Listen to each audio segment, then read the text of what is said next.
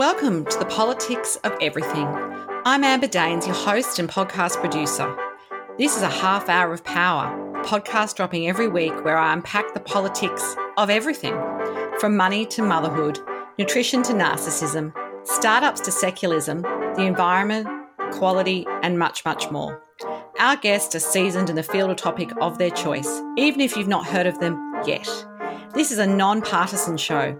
So while I love exploring varied views and get a buzz from a healthy debate of ideas, this is not a purely blue, white, green program. Please subscribe, tune in and enjoy the politics of everything. Dina Cooper is a parent coach of 12 years and a wife and a mum of 2 teens. She believes in the limitless potential of us all to heal and be the parent we want to be. She's especially passionate about children growing up with the mindset, courage and resilience to live their potential through helping parents develop their leadership skills. She is the author of Smart Parenting, How to Develop Your Child's Mindset, Courage and Resilience for the Future of Work, and the founder of the 8-module Parent as Leader method. Today we're chatting about this notion of childhood resilience, and I warmly welcome you to the show. Thanks, Amber. So great to be here with you. Podcasting remotely can be challenging, but it doesn't have to be. Since day one of the Politics of Everything, I have relied on Zencastr's all-in-one solution to make the process quick and painless, the way it should be for those of us who just love great content and want to get our ideas out into the world. If you know me, I'm obsessed with quality in terms of my guests, my sound, and everything about my show has to be great the first time. I'm time poor. It's so easy to use Zencastr. I'm not tech savvy and you don't need to be either. There's nothing to download. Just click on the link and off we go. Zencastr is all about making your podcasting experience easy, and with everything from local recording to automatic post-productions now in their toolkit, you don't have to leave your browser to get that episode done, and done fast. I have a special offer for you, and hopefully you can experience what I have with Zencastr. Go to zencastr.com/pricing and use my VIP code, the Politics of Everything, all lowercase and one word, to get 30% off your first 3 months of Zencastr Professional. How good is that? I want you to have the same easy experiences I do for all my podcasting and content needs. It's time to share your story. It's quite funny asking this question in the context of the topic today, but what did childhood Dina want to be when you were a lot younger, and did you kind of get there, or what was your early career story? Yeah, that's a really good question. My dad was a business owner, and he would have regular meetings with his accountant, and I wanted to please him and feel connected to him. So that kind of planted the seed for me to become an accountant. And so that's what I did. I went for work experience with his accountant for 4 weeks when I was 15. And then I went on to do an accounting degree and became a chartered accountant. Oh my goodness, that is not the answer I was actually expecting. So there you go. And so then from there, how did you end up sort of, I guess, in the short form version of end up where you are now in terms of the work you're doing? Yeah, so as a chartered accountant, I went into retail fashion and retail banking, where I was leading a small team in Australia. And then I was working really long hours, sitting in an office with the strobe lights, the artificial lighting. And, it was one day I was sitting there in my office. Everyone else had gone home. It was like 11 o'clock at night. And I was thinking to myself, is this it? Is this my life? And at that point I was really recognized, or I didn't recognize at the time, but I was really burnt out. I was really depleted. And they were really good. The bank I was working for were really good. I knew I wanted to change careers. They hired a career coach for me who came in from external. And she said, we went through the whole program, and she said, "You're an amazing coach. Do you want to come and work with me?" Oh my goodness. That's a sliding doors moment, isn't it? Like if you hadn't done that, you wouldn't have done where you were, well, and ended up really where you are now in some ways. Absolutely. Oh, that's incredible. I love that. So thank you for sharing that. So this term resilience seems to be something that to me has been highlighted in the past few years, and something that we use in everyday conversations, particularly around our children, childhood, parenting skills, all those sorts of things. What's your view on why we sort of focus in, or sort of laser focus on this word resilience? It's to be completely honest, as you say, the last few years it's become, a real buzzword. We talk about it a lot. But when I was growing up, there was, we didn't talk about resilience. It was more about an environment of knuckle down and get on with things. And there was no reflection for how we were doing those things, nor an acknowledgement of how resilient we were. We just got on with things. And today, what I talk about a lot is that I would describe that as physical resilience, being able to bounce back from something, but not necessarily mental and emotional resilience, which is really the basis of where we're seeing things going today. So if I explain that term, would that be useful? That'd be great. Yeah. Just unpack that a little bit, just because I think it does get used, but just because you use it a lot doesn't mean we understand it. Does that make sense? It becomes almost a buzzword in some ways. Exactly. And I'm all for breaking down buzzwords because it's not the way that I operate. I'd rather know the core practical things I need to do than just the generalization of a word. So let's say that a child falls over and they've grazed their knee and they start crying.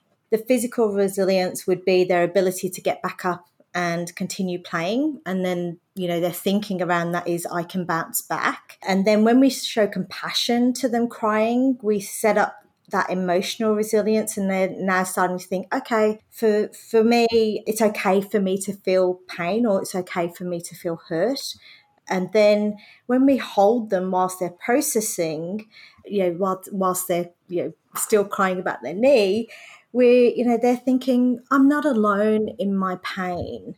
And so fast forward that, combination of physical, mental and emotional resilience to an adult going through a stage of depression, which hits us all at some point. Now that adult's thinking, I can bounce back from this. It's okay for me to feel depressed right now. I'm not alone in my pain.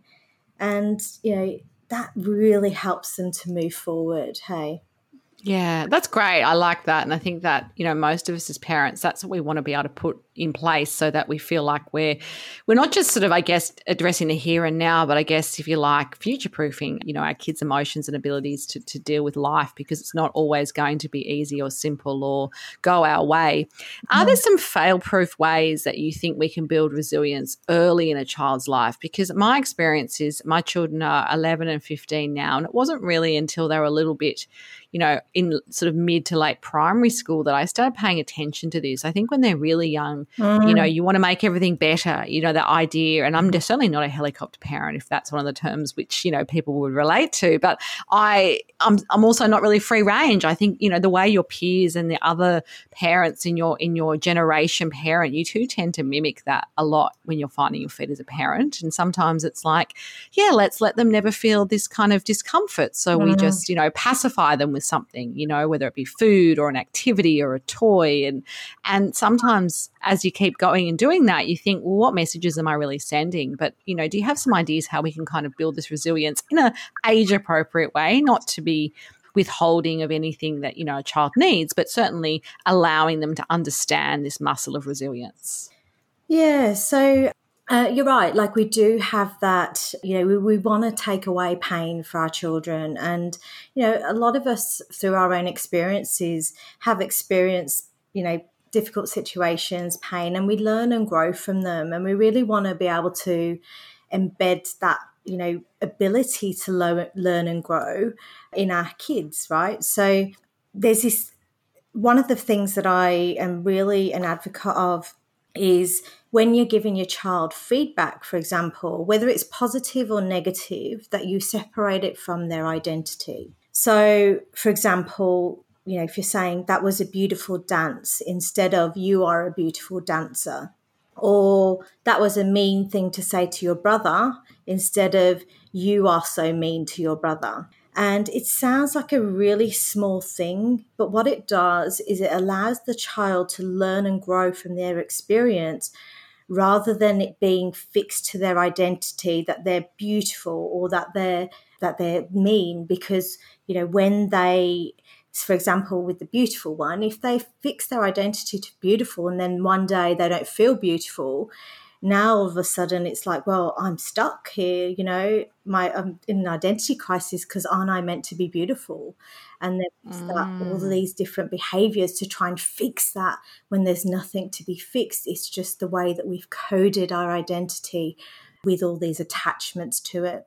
Yeah, that's a really powerful way to describe it, I think, and maybe a different, lens to come to it from, rather than just thinking of it as something, I guess that you just do when you really, really have to. Like, I think that about resilience. It's like a bit like being really fit to me. It's like you don't just suddenly run the marathon. There's little steps along the way, and there's ways in which, that becomes how you respond to something as well. And do you think there's any reasons why, because it is such a focus at the moment for many parents in building resilience, and even schools talk about it in their programs and in the newsletters that I get from my children's school, for example. Why do you think we haven't been so great at maybe doing it in the past, or in the recent times in some ways?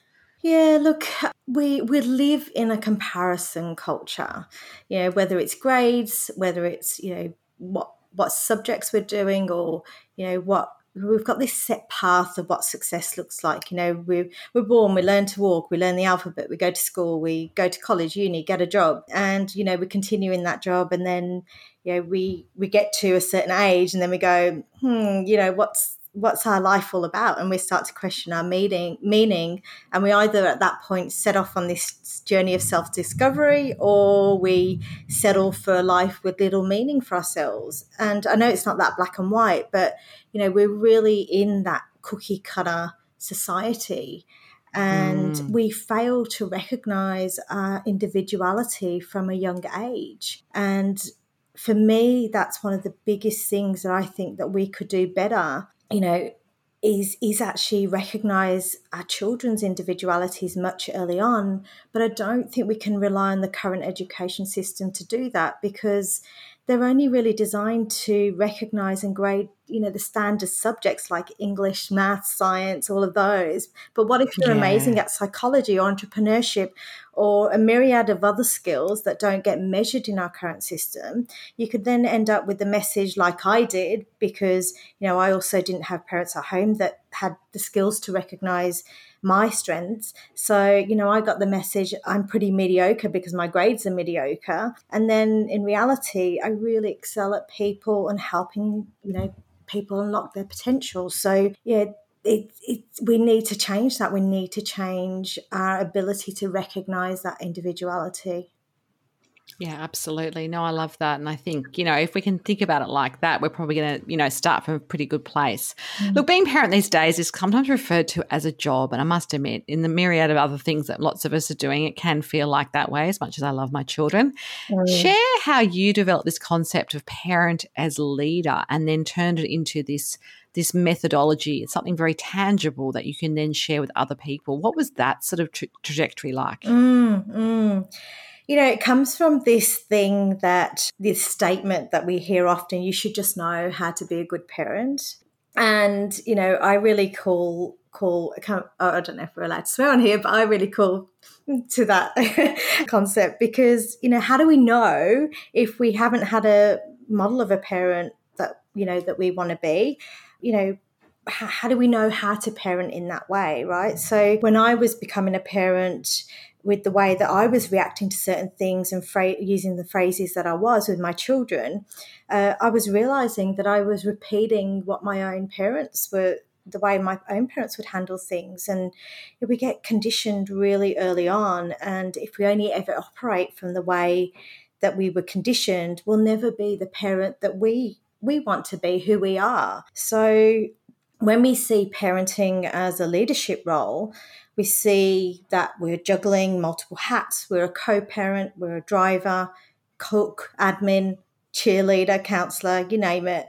And whilst we're doing all of that, whilst we're trying to bring out the best in our child, and it's just like a leader in an organisation. So I really wanted to normalise that, and I wanted parents to know that just like leaders in organisations that engage support to be the best that they can be, so can we as parents.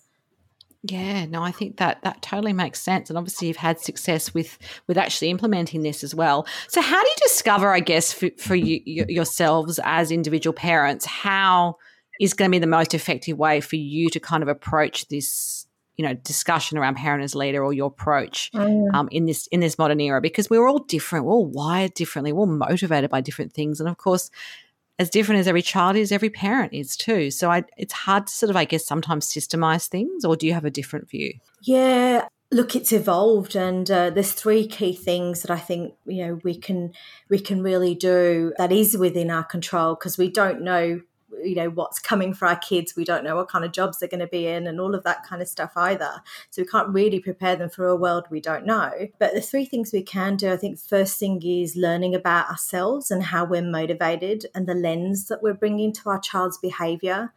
And then, learning about your child and the way that they see things and noticing where the gap is. So I use a tool for that, which I call the Parent as Leader Assessment. And to give you an example, for example, I am what I call externally referenced. This is one of the lenses or the motivations that we measure inside the assessment. And what that means is I hold authority outside of myself.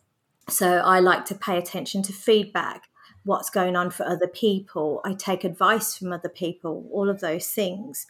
And, really care about what others are thinking and feeling. Whereas my son is very internal. And so when he was young, internal means he's very focused on his own ideas, on what's going on for him. And, he's Isn't that all children? good at backing himself. Yeah, absolutely. Well, not necessarily, right? But I've got one of each. And then so for example, when we invited like a family over to play, this is when he was really young, like, talking like 2 or 3. So that toddler age, which I think is like peak selfish, if you're, I think that's what I remember a child psychologist once saying that to me. Like the world does start to just revolve around them, really. It does. But then they've got different nuances. And I think that's what we're looking for, is what those nuances are. Because one of my sons who was external, he would really want to go and play with the other kids, whereas my youngest son, he did not want to go and play with them. Now, me being externally referenced used to worry about, what everybody else was thinking, what the family were thinking, why my kid wasn't playing with them in our house. And here he was just being himself, playing with his train set and, doing his own thing because he was really comfortable with that. So I think when we start to understand that our kids are showing us who they are in these little micro moments, not during the tantrums, there's obviously like those developmental things which you're referring to, which, absolutely. They go into their self-centered mode and they go into that's all part of their brain development, to have those emotional tantrums and all of that. But when we get curious as to why our child behaves in the unique ways that they do, we're then better equipped to nurture their authenticity. So that's the first thing. And then the second and third things are, second is, getting on the same page as your co-parent, if you have one, aligning on your values. And the third one is, I've just mentioned it there, which is understanding what's developmentally appropriate for your child. So you don't personalize like the toddler tantrums or teens pulling away. That really helps us to be better as parents. I think that's great. I'm definitely going to implement that with my children. We're going to change tack a little bit. Some of the questions I do ask all my guests, of course, I will put them to you as well. What at the moment are you finding really handy in your business or your life, really? Like a bit of a tool. It can't be your smartphone because we all have those, but something that you're actively using that's kind of helping you either save time or money or sanity even. Well, I think I'll go the sanity route. I meditate most days, and whilst it's not a physical tool, it's certainly a mental tool, and it reminds me that there's a space much bigger than we feel is available to us, and it just gives me a way to disconnect from the constant thoughts that go through my mind all day, and it allows me to just connect back to myself before I start giving to the world. So that's one of my hacks for business, for family, for life in general. Oh, that's great. I think you're the second or third person that's mentioned that, so there must be something in that for most of us. Your biggest life lesson to date, and why was it really important to you? I guess what did you learn is what I'm really asking there. I love this question. I'm not sure if I could pick one, but if I had to, I think it would be the understanding that our mind makes up stories about ourselves, our children and others and the world, and having this awareness and finding the story that's getting in the way or driving the way that we're thinking it liberates us to be and do anything, including be the parent we want to be. So, for example, for years I believed I was a bad person, that I hurt people, because this was a story I told myself based on some of the reactions my parents had to my behavior growing up. So, that kind of, it was an outdated story, but I was still running it in my mind, and it really stopped me from forming the relationships I wanted. It stopped me, with my kids, I was people pleasing them because I felt so bad. I was a bad person.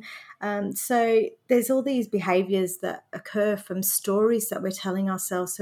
So being able to have processes and ways to be able to catch our stories, I think, is one of the biggest things I've learned in my life to date.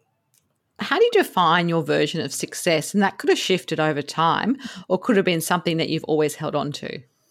It's definitely shifted. I was telling my husband the other day, on my 21st birthday, I had a cake with a Mercedes 500 SL convertible on it. Did you? And that was my definition of success way back when I was 21. And it could not be further from what I want today. It's for me today, success looks like me liking and loving myself for who I am, and making a contribution to the world in my own unique way. And if I look at that through the parenting lens, my success there is raising my children to like and love who they are. And, I'll do what I can as a parent to help them believe in themselves. That would be successful to me. Yeah, that sounds awesome. Just a final message for us all today as we wrap up our conversation on the politics of childhood resilience. I would say slow down to speed up. Don't be afraid to allow your child exploration, creativity, play whilst they're younger, even with societal pressure to speed up on things and learn this quickly and learn that quickly. Because with your awareness and acceptance of them as their parents, they will learn about themselves, and they'll build those foundation blocks for them to face the world as themselves with an unshakable resilience, which they'll have for life. Oh, I love that. Well, thank you so much for your time, Dina. And if you do want to connect further with Dina and find out more about what she does, including her free quiz, which will be on our show notes, you can keep scrolling and you'll find it down there. Until next time, take care. Thanks so much for listening today. If you've enjoyed the politics of everything, I thrive on your feedback. So please add a short review and share the podcast with your network through Apple, Spotify, and all the usual suspects. I'm always on the hunt for new and diverse guests, so if you or someone you know has a fresh idea you're busting to get out there, please email me at amber@amberdanes.com and my crew will get back to you very soon.